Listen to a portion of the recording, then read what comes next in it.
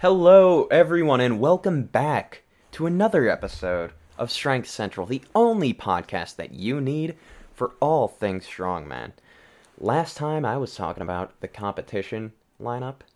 This time I'm going to be talking about the man himself, Big Brian Shaw. 4-time World's Strongest Man, 3-time Arnold Strongman Classic, and 1-time Shaw Classic. But how did he get there? Who is Brian Shaw? Where did he come from? Why is he so big? Well, hopefully today I'm going to be able to answer some of those questions. Now, Brian Shaw was born in Fort Lupton, Colorado on February 26, 1989. He recently turned 39. Happy birthday, Brian. He was born to Jay and Bonnie Shaw, both very tall parents. His mom, Bonnie, was 5'11", if you can believe that, and his dad was 6'1". But as you can see from the picture in front of you, he would soon go on to surpass it, as he's now 6'8", and his most recently reported weight is 385 pounds, which is the first time in a while that he's weighed under 400, which is an amazing thing, because considering that he only weighs 385 pounds, most of that is muscle. It may not look like that, but most of that is muscle. At least 80% of it is muscle. So, he played basketball growing up, eventually went on to play at the collegiate level at Black Hills State University, which is somewhere in Colorado. He didn't want to be a strongman initially, but he wanted to be a kinesiologist. He wanted to be a personal trainer. That's what he was studying to do in college. But once he got into the weight room for weight training in basketball, he said that he just fell in love and that it just came naturally to him. That he was always able to just walk up and lift the biggest weight. He was able to flip the biggest tire. And he said the weight room just became his sanctuary. And honestly, that's sort of the same thing for me, too. I love lifting weights. I love going to the gym. I'm glad it's gotten to that point for me. And so he decided to go out and try strongman because he had heard of it and seen it on TV growing up. But he had never done it himself. He knew that he was strong, obviously. He said came naturally to him. He was always able to lift the biggest weight. He was always able to just go up and do it. It just came naturally to him. So he went out to try Denver's Strongest Man in 2005, which was an amateur strongman competition. But later, in June of 2006, he got his pro card, which is pretty short amount of time to become a pro after having, I forgot to mention, he had no formal training for Denver's Strongest Man. None. Well, obviously, he had been lifting weights, so he was stronger than the average person, but to win an amateur strongman competition, and win any strongman competition with no formal strongman training is, well, that's practically impossible. But Brian's a legend, what can I say? And again, a year later, in 2007, he came second at North America's Strongest Man, which was able to qualify him for 2008's Strongest Man. Now, unfortunately, he wasn't able to make it out of his heat because he was in a very, very tough group, let me tell you. He was literally nicknamed the Group of Death because you had then 4-time World's Strongest Man Mariusz Pudzianowski, who went on to win that year, and then 0-time Strongest Man, but up-and-coming all-time legend, just an absolute legend and a unit, Zydrunas Savickas. But it's okay because in 2009 he came third, and in 2010 he came second. He only came second due to countback. He tied on points with Zydrunas Savickas. He came second on countback. On countback. Now, if you don't know what that means, it basically means they just look back at all the events to see who had Like, I don't, it basically, like, who had the most points. I don't know exactly how it works. My brain's too small, but I don't know. It's something to do with golf.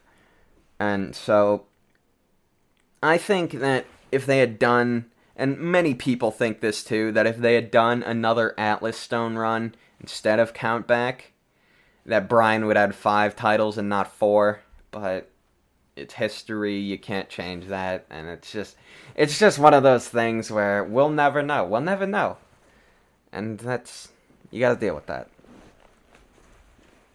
Alright, but it's okay, because after he lost on Countback, well, he didn't lose, he came second, which is still pretty impressive, but after he came second in 2010, he won properly in 2011, and then in 2013, and 2015, and then in 2016. Jesus, this guy's strong. But in 2011, not only did he win the World's Strongest Man, but he won the Arnold Strongman Classic as well, which at the time was regarded as the heaviest show on Earth. Not because of the fat guys like Brian competing, but because of the sheer amount of weight that was being moved and that was being lifted. It was just almost, it was like these guys are aliens or something. Excuse me. Now, very few people, I think only 3 people, including Brian, have been able to do it. The only other 2 being Zydrunas Savickas and Hafthor Bjornsson. So, winning both of those competitions once is impressive, but he did it twice. He won the World's Strongest Man and Arnold Strongman Classic in 2015 as well, if you can believe that. Now, imagine just these 2 major competitions take such a massive toll on your body, which is why recovery is key. Luckily, Brian is able, he knows that recovery is key, and he's very big on recovery. He does things like cryo and physio, which is like a horrible, painful deep tissue massage. I mean, you feel great for like 3 hours, but then you just afterwards it's basically like the whole reason for working out. You break down the muscle fibers so they can come back stronger, you know? Alright, so I got off track, but in 2017 was the year Eddie Hall beat him. 2018, he came third again. 2017, he came third. 2018, he came third again. And 2019, he wasn't on his A game. He wasn't training on his A game because he was filming a show with 3 other strongmen. Eddie Hall was one of them. They went around to different various places in the world, well, mostly America, but it's an American show. It was called Strongest Man in History. It was 1 season so far, aired on the History Channel. And they basically went to various places around America and looked at different people with feats of strength and stories of strength surrounding their name. One of whom being Peter Francisco, who is a Revolutionary War soldier from Portugal, and he was a giant in his day. He was, I think, somewhere over 6 foot. Now, if you're anywhere over 6 foot in 1776, you're going to be looked at a lot.